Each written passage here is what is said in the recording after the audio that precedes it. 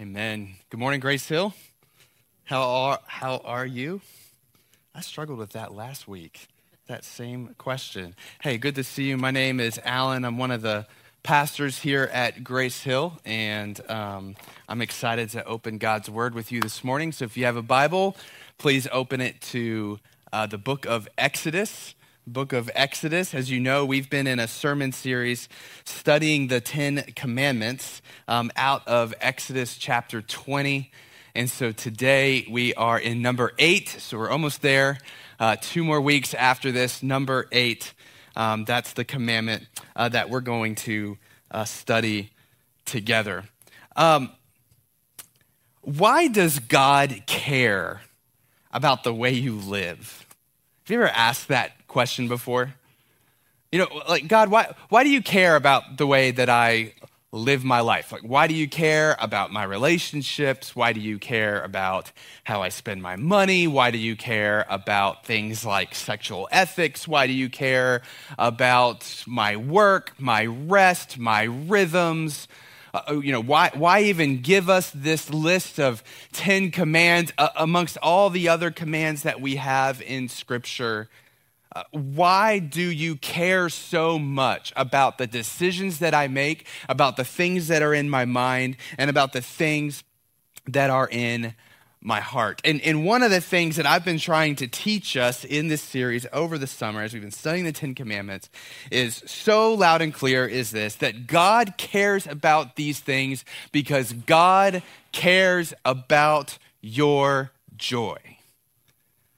So much, I think, that when we think about the commands that God gives us, especially if you grow up in church, all right, or maybe you didn't grow up in church, but you grew up observing other Christians, and I'm not sure what kind of example they gave, but sometimes the thing that we can begin to believe is that God's commands, they're not necessarily connected to our joy, that God's commands, they're just connected to not getting punished. And that's kind of how we approach God, or we approach commands. It's like, okay, I need to make sure I do these things because I want to please God. And the thing that I've been trying to drill into all of us over and over again, to the point that I hope you're tired of hearing it, is that all of God's commands are for your joy and my joy. All right, so let's talk about this for a second. Why did God give his people the 10 commandments? Right? I mean, when God gave the 10 commandments to the nation of Israel, you had this one nation amidst all of the nations of the world. Why did God give Israel these 10 commands and really the rest of the law? What was God's purpose behind that? And yes, it was for their joy, but it was also this. God gave his commands because he wanted his people to be distinct from the rest of the world.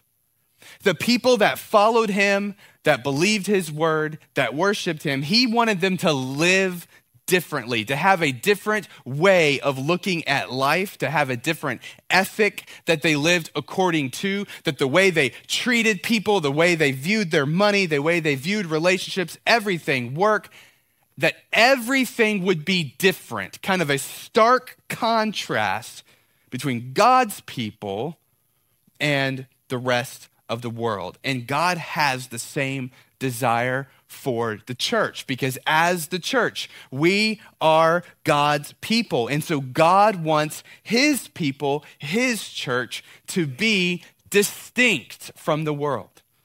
This is what we did a whole sermon series on this few months ago out of Romans chapter 12 called A Delight to Be Around. And we are just looking at the fact that God calls his people to treat others differently, that God calls his people to be a generous people, that God calls his people to be a delight to be around, that God calls his people to be utterly distinct in the world. Why? So that we can prove to everyone that we're better, that we're more righteous, that we have it together? Not at all. But the reason that God calls his people to be distinct is because he wants his people to display what the kingdom of God is like. We say this all the time at Grace Hill, that our calling as a church, your calling as a Christian, is to be a representative of God's kingdom to the world. That when people look at how we live our lives and how we treat people and how we love each other and all of those things, that they would see something different, that a different worldview would govern the way that we live. Because it's true. People who belong to God, people who are citizens of God's kingdom, are given a completely different outlook on life, a different worldview. When they look at their life and their purpose and what they're called to, there's a different source of where they're getting the answers to those questions. They have a different outlook on life. So go all the way back. I do this all the time, but go all the way back to the garden. In Genesis 1 and 2, you've got Adam and Eve, and you have this place, paradise, the Garden of Eden, right? That's just, it's paradise. There's no sin. There's no regret. God and mankind have this perfect relationship where they dwell in the same place. And God is caring for his people. Right? He's providing for their needs. He's providing for their wants. Right? So that's what we have in the garden, all right? God's people under God's care, living according to God's purpose. But what do we see in Genesis chapter 3? We see mankind reject that, to basically say to God, listen, I don't want to live under your care. I don't want to live according to your purpose. I would like to do those things for myself. I would like to care and provide for myself. I don't want to live under your provision. And I'd like to live according to whatever purpose I assign to my life. I don't want to live according to the purpose that you assign to my life. And so what happens in Genesis 3 is the entire world kind of plunges into a different worldview and outlook on life. In the garden, the outlook was God provides for me. I live joyfully according to his purpose. Everything's great. The outlook outside of the garden in a sinful world is one of survival. I have to fend for myself. I have to provide for myself. I have to figure out what my purpose is in this world, right? I was thinking about it. I was almost kind of like thinking like, if you were to take Adam and Eve and drop them into an island, and there was just a beautiful resort there, and we just said, hey, all expenses paid, all your food's there, everything you need. You don't have to worry about a thing. You're going to be comfortable, right? And you just drop them in, and it's like, life is great. But it'd almost be like Adam and Eve saying, no, we don't want this. Actually, drop me onto an island where there's nothing there, right? There's no resort, no provision, nothing's taken care of. You have to figure it out all on your own. And it's almost like Adam and Eve saying, yeah, I would rather do that because then I get to be in charge. But what happens? They get dropped down and they go, oh, wait, I didn't think this one through. Where am I going to get my food? Where am I going to get my shelter? I mean, who's here to care for me? There's predators on this island. Who's going to protect me now? And so all of the sudden, the world view becomes survival. And so here's what God's been doing ever since the fall. God's been wooing his people back under his care, saying, listen, I'm after your joy. All right, I'm after your flourishing. I want you to trust me. Trust me to provide for you. Trust me to give you your purpose. All right? Trust me in following my ways and the ways in which I command you to live your life. All right? And so that's why God gives these commands. We see in the Bible God pursuing his people who have rejected and left him, saying, I'd rather do it on my own, and saying, no, I told you, it's better my way. It's better under my care. Here's the main question or one of the main questions I've been asking through this series. If you remember in commands 1 to 3, I asked this primary question of each command. Are we good with God being God? Because the first 3 commands deal with our worship of God directly. And really asking the question, are we good with who God is, his character, and are we good worshiping God as God, or would we rather change who he is? And that's that main question we are asking. But commands 4 to 10, which are very much specific to the way that we live our life, I think the main question that we're asking is this: am I good being human, And am I good being created?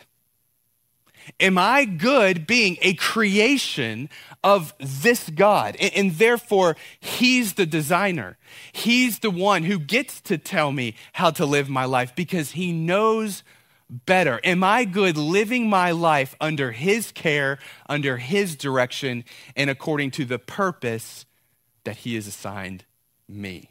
And I just think the eighth commandment is such a great test on, do we trust God? And do we specifically trust God to provide for us? And to have this worldview where we want to be under God's care and provision and live our life according to his ways. And so we're going to dig into this command because I think it's such a great test on this. Exodus chapter 20, verse 15, another very short command. You shall not steal. You shall not steal. Now, I don't think we need to do a big word study on the word steal, all right? I think we all know what it means to steal something, all right? Take something that's not ours.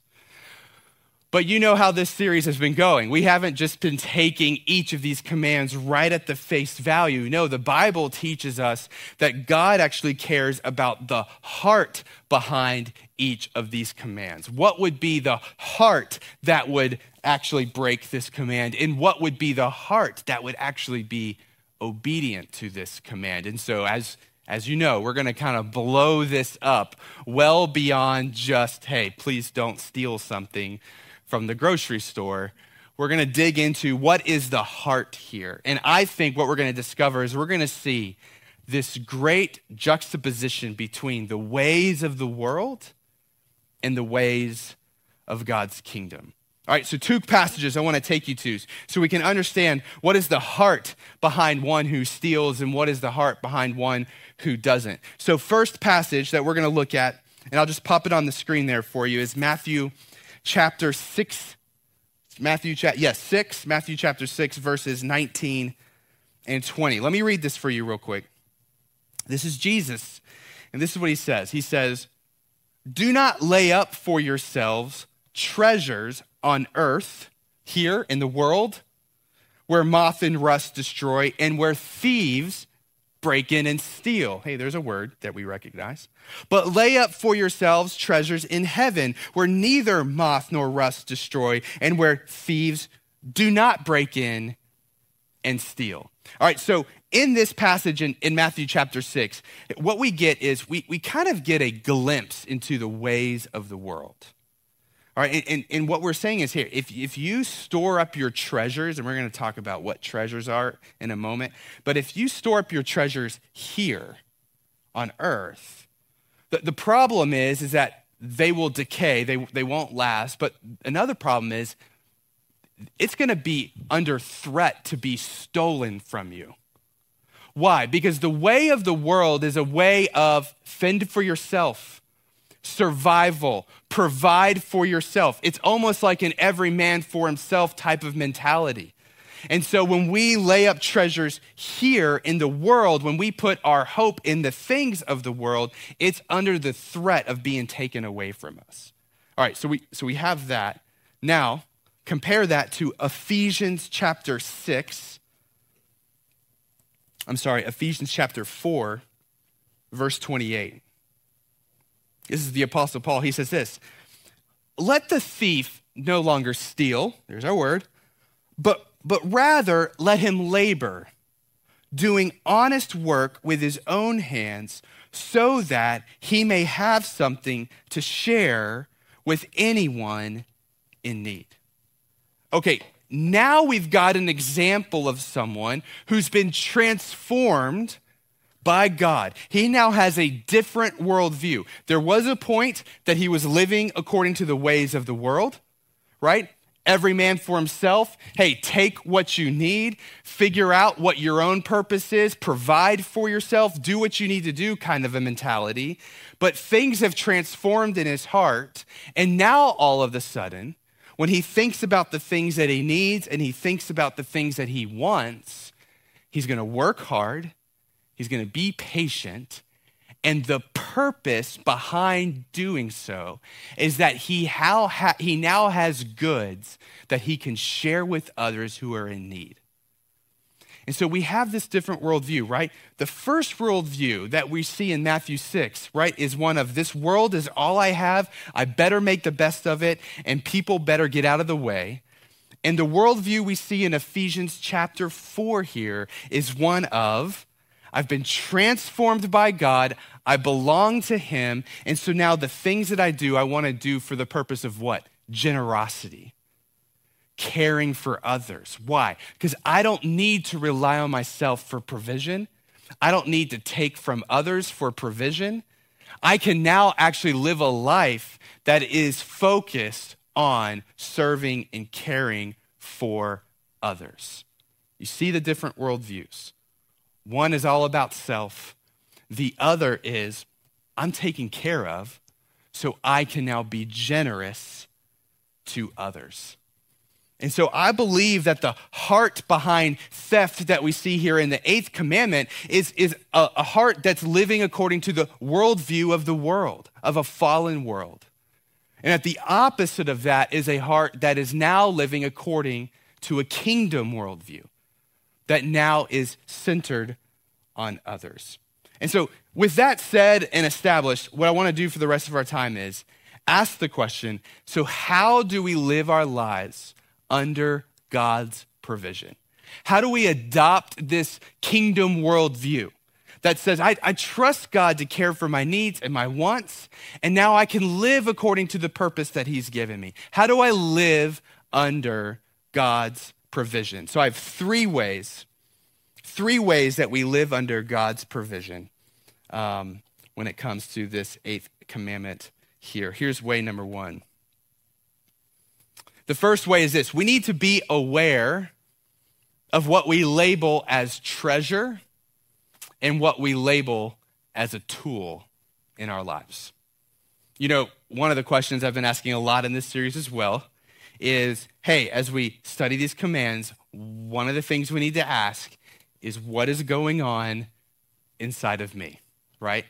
We need to be people who are willing to look at God's word and ask, what is that doing inside of me? How is this encouraging me? How is this challenging me? Where do I need to be more honest with myself and share that with others? And this is one of those questions that we just have to ask and go, okay, what is going on inside of me? What in my life do I label as a treasure, and what in my life do I label as a tool? Go back to Matthew chapter 6.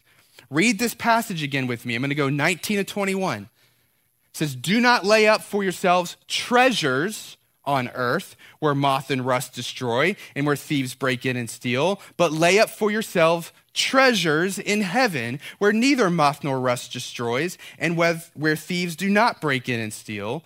Verse 21, for where your treasure is, there your heart will be also. So what's a treasure? Well, a treasure is something that you invest deeply in and you protect. That's a treasure. You invest deeply into this thing and you protect it to make sure no one takes it from you or damages it, right? That's a treasure. But what's a tool? A tool is simply something you use for another purpose, right? So if I think about a hammer,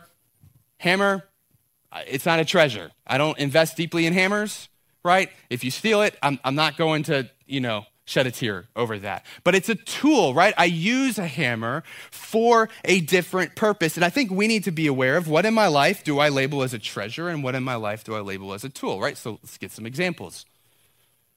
A child, your children, right? Do we see them as treasures or do we see them as tools?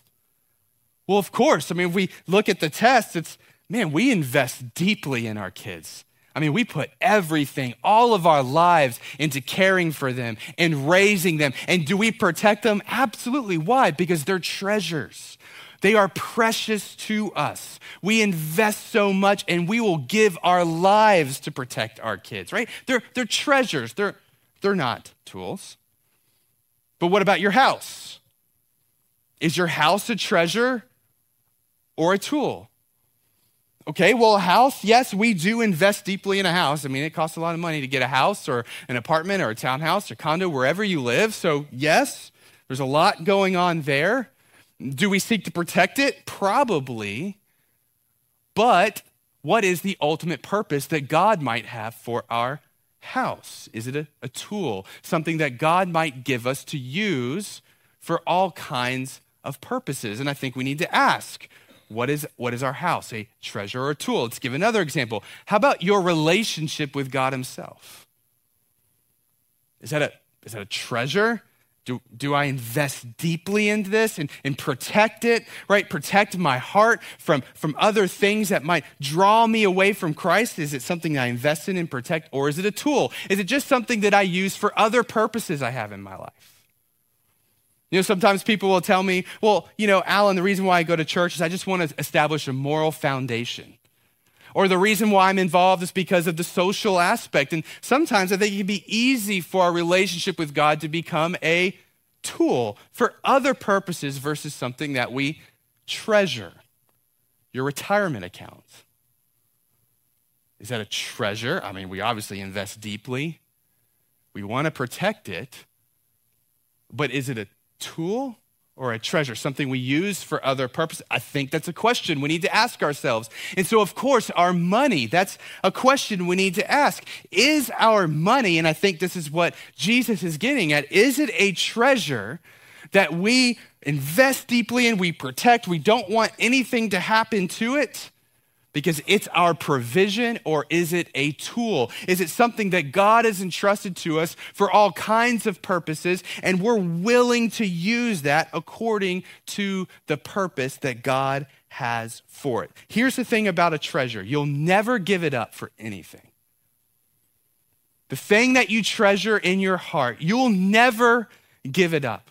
And so if God were to come and say, hey, I want you to use that for this purpose or that purpose. I want you to give that up. I want you to give that to this person. I want you to invest these things in other things and not just yourself. I want you to be generous with these things that I've given you. If all of a sudden we go, no, that is out of bounds because this is something that this is something that I treasure in my heart, then we know that we have found something that we actually label as a treasure. And so I think these are the things that we got to ask ourselves. Is my money, are my assets, do I see those as treasures? Or are these tools that I go to God and say, God, they are to be used for your purposes. They are to be used for your kingdom. This is one of the things that makes God's people distinct in the world. It's what makes his kingdom distinct, is that his people see the resources that they have as provision from God for purposes that God has, because we can trust God to take care of our needs.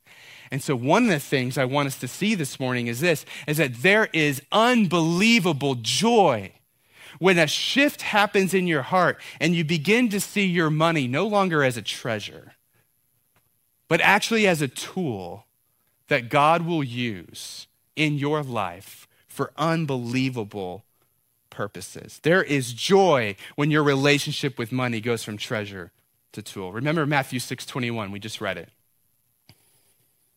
Remember what he said? He says, for where your treasure is, there your heart will be also. And the reality is that money will be a relentless master over your soul. It will always ask for more of you and will never give you enough. And so there is unbelievable joy when we see that transfer happen, when I see my money as a tool and not a treasure. But the question we have to ask is, okay, how do I do that? How does that transfer happen in my life, right? Well, that's my second way here. Second way that we live under God's provision. Here we go. Don't set your sights, this is a big one. Don't set your sights on upgrading lifestyle, but set your sights on upgrading generosity. There seems to be this unwritten rule in our society, and it makes sense. We all live according to it in many ways, and definitely are tempted to live according to it. I know I am, is that if you make more money, that means that you upgrade lifestyle. And there doesn't seem to be this idea of if you make more money, your lifestyle can stay the same, but now you can begin to upgrade your generosity. So go back to Ephesians chapter 4. In Ephesians chapter 4, verse 28, we already read it, but I want to read it again. I think this is what we see. It says, let the thief no longer steal. So obviously this guy has gone through a transformation, but rather let him labor doing honest work with his own hands. Let him work hard. Why? So that he may have something to share with one in need. Let him labor and earn money. Why? So that he can be generous. And so we see this pattern. Set your sights on upgrading your generosity and not your lifestyle. And when we begin to live under God's provision, what happens is we will see generosity grow in our hearts. Now, here's the deal. This is not a vow to poverty, right? This isn't an idea of, hey, it's bad for you to have money. It's not the idea of it's bad to be rich. It's not that at all. But what this is actually a fact that you have been called to work hard. I actually believe this. You have been called to work hard. You've been called to make money. You've been called to build wealth. You've been called to do things like start businesses and use your skills for the purpose of whether it's generating capital or assets or whatever, for the purpose of being generous. I think God wants the people of his kingdom to be really good at the things that they do, to be the best employees they can be, to be inventors, to be people who start things and generate wealth. Why? So they can invest it and use it in generous ways that God calls them to do that. 1 Timothy chapter 6, verses 17 and 19. Look at this. It says this, as for the rich in this present age, charge them not to be haughty, nor to set their hopes on the uncertainty of riches, but on God, who richly provides us with everything to enjoy. They are to do good, to be rich in good works, to be generous and ready to share, thus storing up treasure for themselves as a good foundation for the future, so that they may take hold of that which is truly life. Here's what Paul is saying to the rich in that passage. He's saying, listen, it's not about how much money you have. It's about what you see, what you look to for your provision in your life. Do you have this kingdom outlook, this kingdom worldview that says God is the one who cares for me and all I have is to be used according to his purposes? And that's what we're called to do. But the question is this. As people, if we accumulate things and we have built wealth and we have these, the question is this, can we handle the temptations and the corruptions that could come through having wealth? The Bible never tells you not to have money. It just warns you that if you do, it'll be hard to get in the kingdom, right? Because it's going to pull you away. And it also warns you that it's very corruptible, right? The money is not the root of all evil. It's the love of money is the root of all evil. And so the question is, can we handle the temptations and corruptions that come when we have resources and wealth and money to share? Do we have a worldview that God's going to provide and this is meant to be used generously? I love this one story that Charles Spurgeon is a old English preacher from the 1800s. And he tells this one story. I'm sure I've shared it before. I love it. He said, one day there was a gardener. And this gardener grew this incredible large carrot. It was like the best carrot he's ever grown in his life. And so he was so excited. He takes the carrot and he takes it to the king. And he goes, Your Majesty, this is the best carrot I've ever grown in my life. I just wanted to give it to you as a token of my love and respect for you. And I want you to have it. And the king goes, man, that's so nice and generous of you. Thank you. And so the guy is walking away and the king goes, wait, hold on one second, come back. He goes, you've proven to be a good steward of your land. So you know what?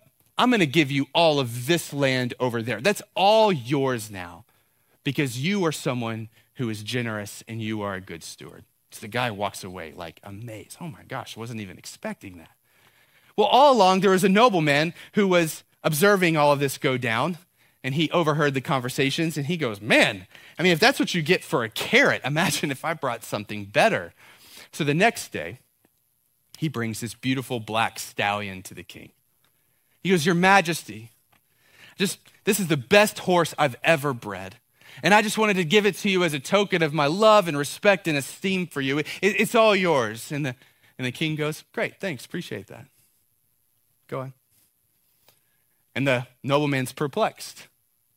Wait, what's going on here? And the king goes, see, here, let me tell you what happened. See, yesterday, the gardener gave me the carrot, and today you have given yourself the horse. And here's the point, and here's the question.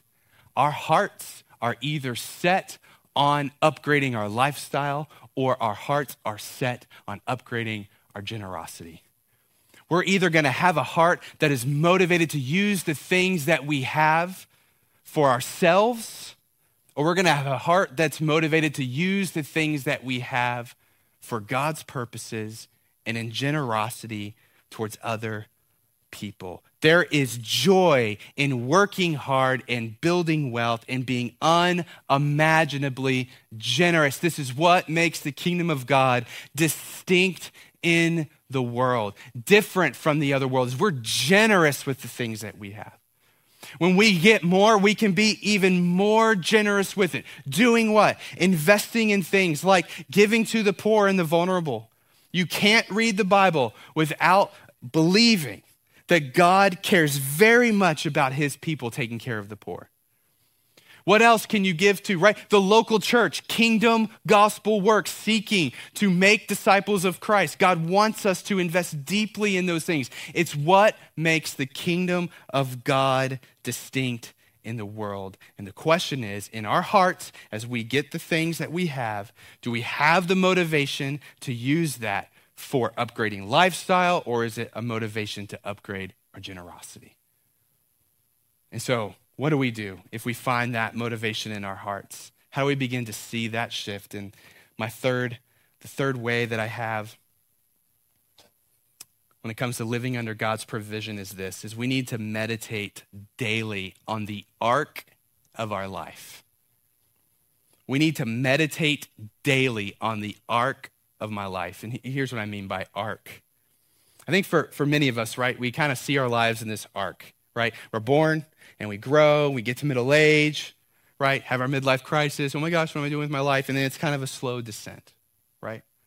And all of us long to have a moment in our life, right, where we somehow hit it big. Maybe we finally make all of the money that we want to make, or we find some sort of purpose or significance in our life. And so we kind of hope that our arc can take a trajectory up, right? And that one day that we'll arrive, one day we'll make it, one day we'll finally get the things that our hearts have been longing for. And the problem as we live our lives is that it seems so elusive, and so we're always chasing it. But the reality is that in Christ, the arc of our life is we do hit a point when we are reconciled to God in and through Christ, where it is only up from there.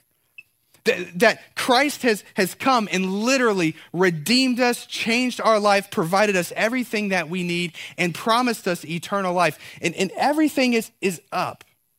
So go back to the commands in Exodus chapter 20. Right? In verse 2, this is something we go back to every week.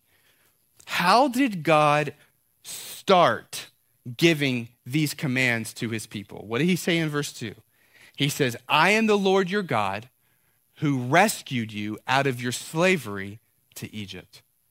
What God is saying is, you were in slavery to Egypt. Life wasn't going well for you. But I came and rescued you out of that, literally am taking you to the promised land where I'm promising to care for you, to give you everything that you need, a land flowing of milk and honey, to protect you, To be your God, you will be my people. So what God is saying, listen, I have rescued you. Your life is nowhere but going up. And so here are the commands that I have for you and the ways that I want you to live your life. But the story of Israel is they just didn't trust God with it. They just didn't trust God in his word. They didn't trust God that it was for their joy. They constantly went to other gods and rejected him. And as we think about our lives in Christ, it's the same for us. We were dead in our sins and our trespasses, but Christ came and redeemed us out of it, rescued us from our slavery to sin, redeemed us from our sin, defeated death, promised us eternal life. And so when we look at the arc of our life, it's nowhere but up. God is promising to care for us for the rest of our lives. Now, does that mean that our life will be without hardship and suffering? No. But the Bible calls our lives momentary, just like a puff of smoke in the wind when you compare it to eternity.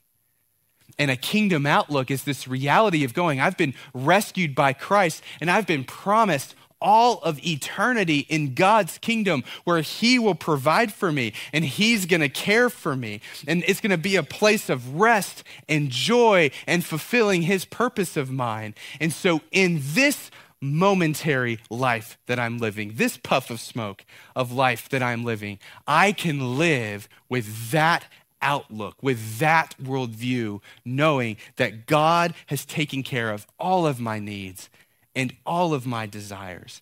And here's the thing.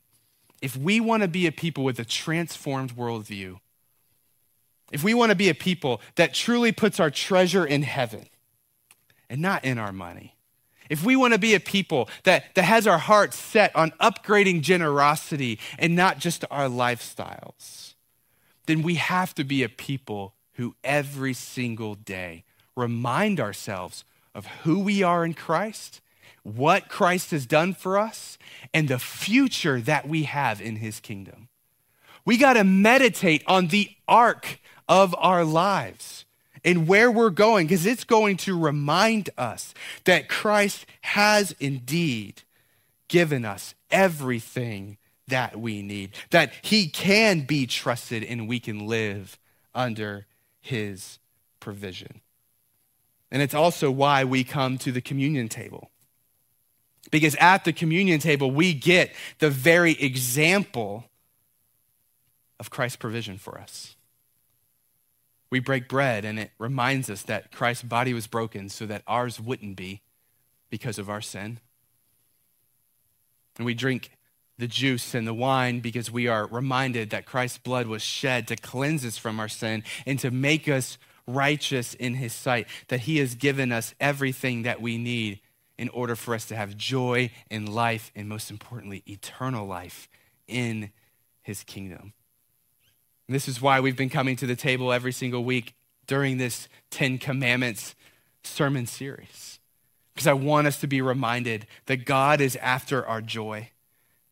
And the cross of Jesus Christ is what proves that. And every command that he gives us is rooted in his desire for us to live joyful lives in him. But if we want to see generosity grow in our hearts, it's going to start by meditating on the generosity that God has shown us first, in and through Jesus. He literally has given us everything that we need. And so here's what I encourage all of us to do this morning. I'm gonna pray, and then let's just have a moment where we sit for a few moments. The band can just play a little bit of music, and I just want us to meditate on those three things we talked about today. But what do I label as treasure, and what do I label as tools? What does that tell me about how much I trust in God's provision? What do I label as treasure? And what do I label as tools? What's the outlook? What's the goal of my life? Is it to upgrade lifestyle, or is it to upgrade generosity as a joyful member of God's kingdom, living in the ways that God has called me to? And lastly, what is the arc of my life? What has Christ done for me? And how does that completely change the outlook of the rest of my life? There is deep joy in storing up treasures for yourself in heaven and not storing them here. And so let's pray. Let's meditate on what Christ has done for us. Let's ask what's going on inside of us when it comes to these things we've been challenged with. And let's celebrate what Christ has done through coming to the table together. God, I'm just grateful for your word. And I'm grateful how we can read a very simple passage that says, you shall not steal. And we can extrapolate out of that all kinds of truths about who you are and how you care for us and how you provide for us. And God, I'm very aware that all of us in this room, we're just in different places when it comes to our experience in life. Some of us have gone through deep hardships and wondered where you were. Some of us have had to fight our entire lives just to be able to have the money to put food on the table. Some of us have lived very blessed lives financially, and that's never been a worry for us. But regardless of where we are, God, you tell us that we can fully trust in you and your provision because you have purchased for us life, eternal life in your kingdom. And God, we sometimes struggle so much to even understand how to even imagine what that would be like. And so God, I pray that you would give us kingdom imaginations. I pray, God, that you would help us to feel how you have deeply provided for us. I pray that no matter what our lot is in life, that you would loosen our grip on the things that we treasure here on earth. And that, God, we begin to treasure your kingdom above all else. Opening our hands to all the things that you have given us and saying, God, these are tools that you have entrusted to me, and I want to use them according to your purposes. And so, God, I pray for each individual person here in this room and listening to this sermon, that by your Spirit, you would individually minister to them, encourage them, challenge them, help them to see how these things apply to their life today. And God, I pray that you would help us to believe that there is deep, deep joy in loosening our hands to the things of this world, storing up treasure for ourselves in heaven. Jesus, we thank you that you came after us, that when we rejected you, you didn't leave us to fend for ourselves, but you're wooing us back under your care. And so, God, I pray that we would trust you, that we would accept what you've done on the cross for us, and that we would live a deep, rich life of joy following you in your ways. In Christ's name, amen. You may come up whenever you're ready.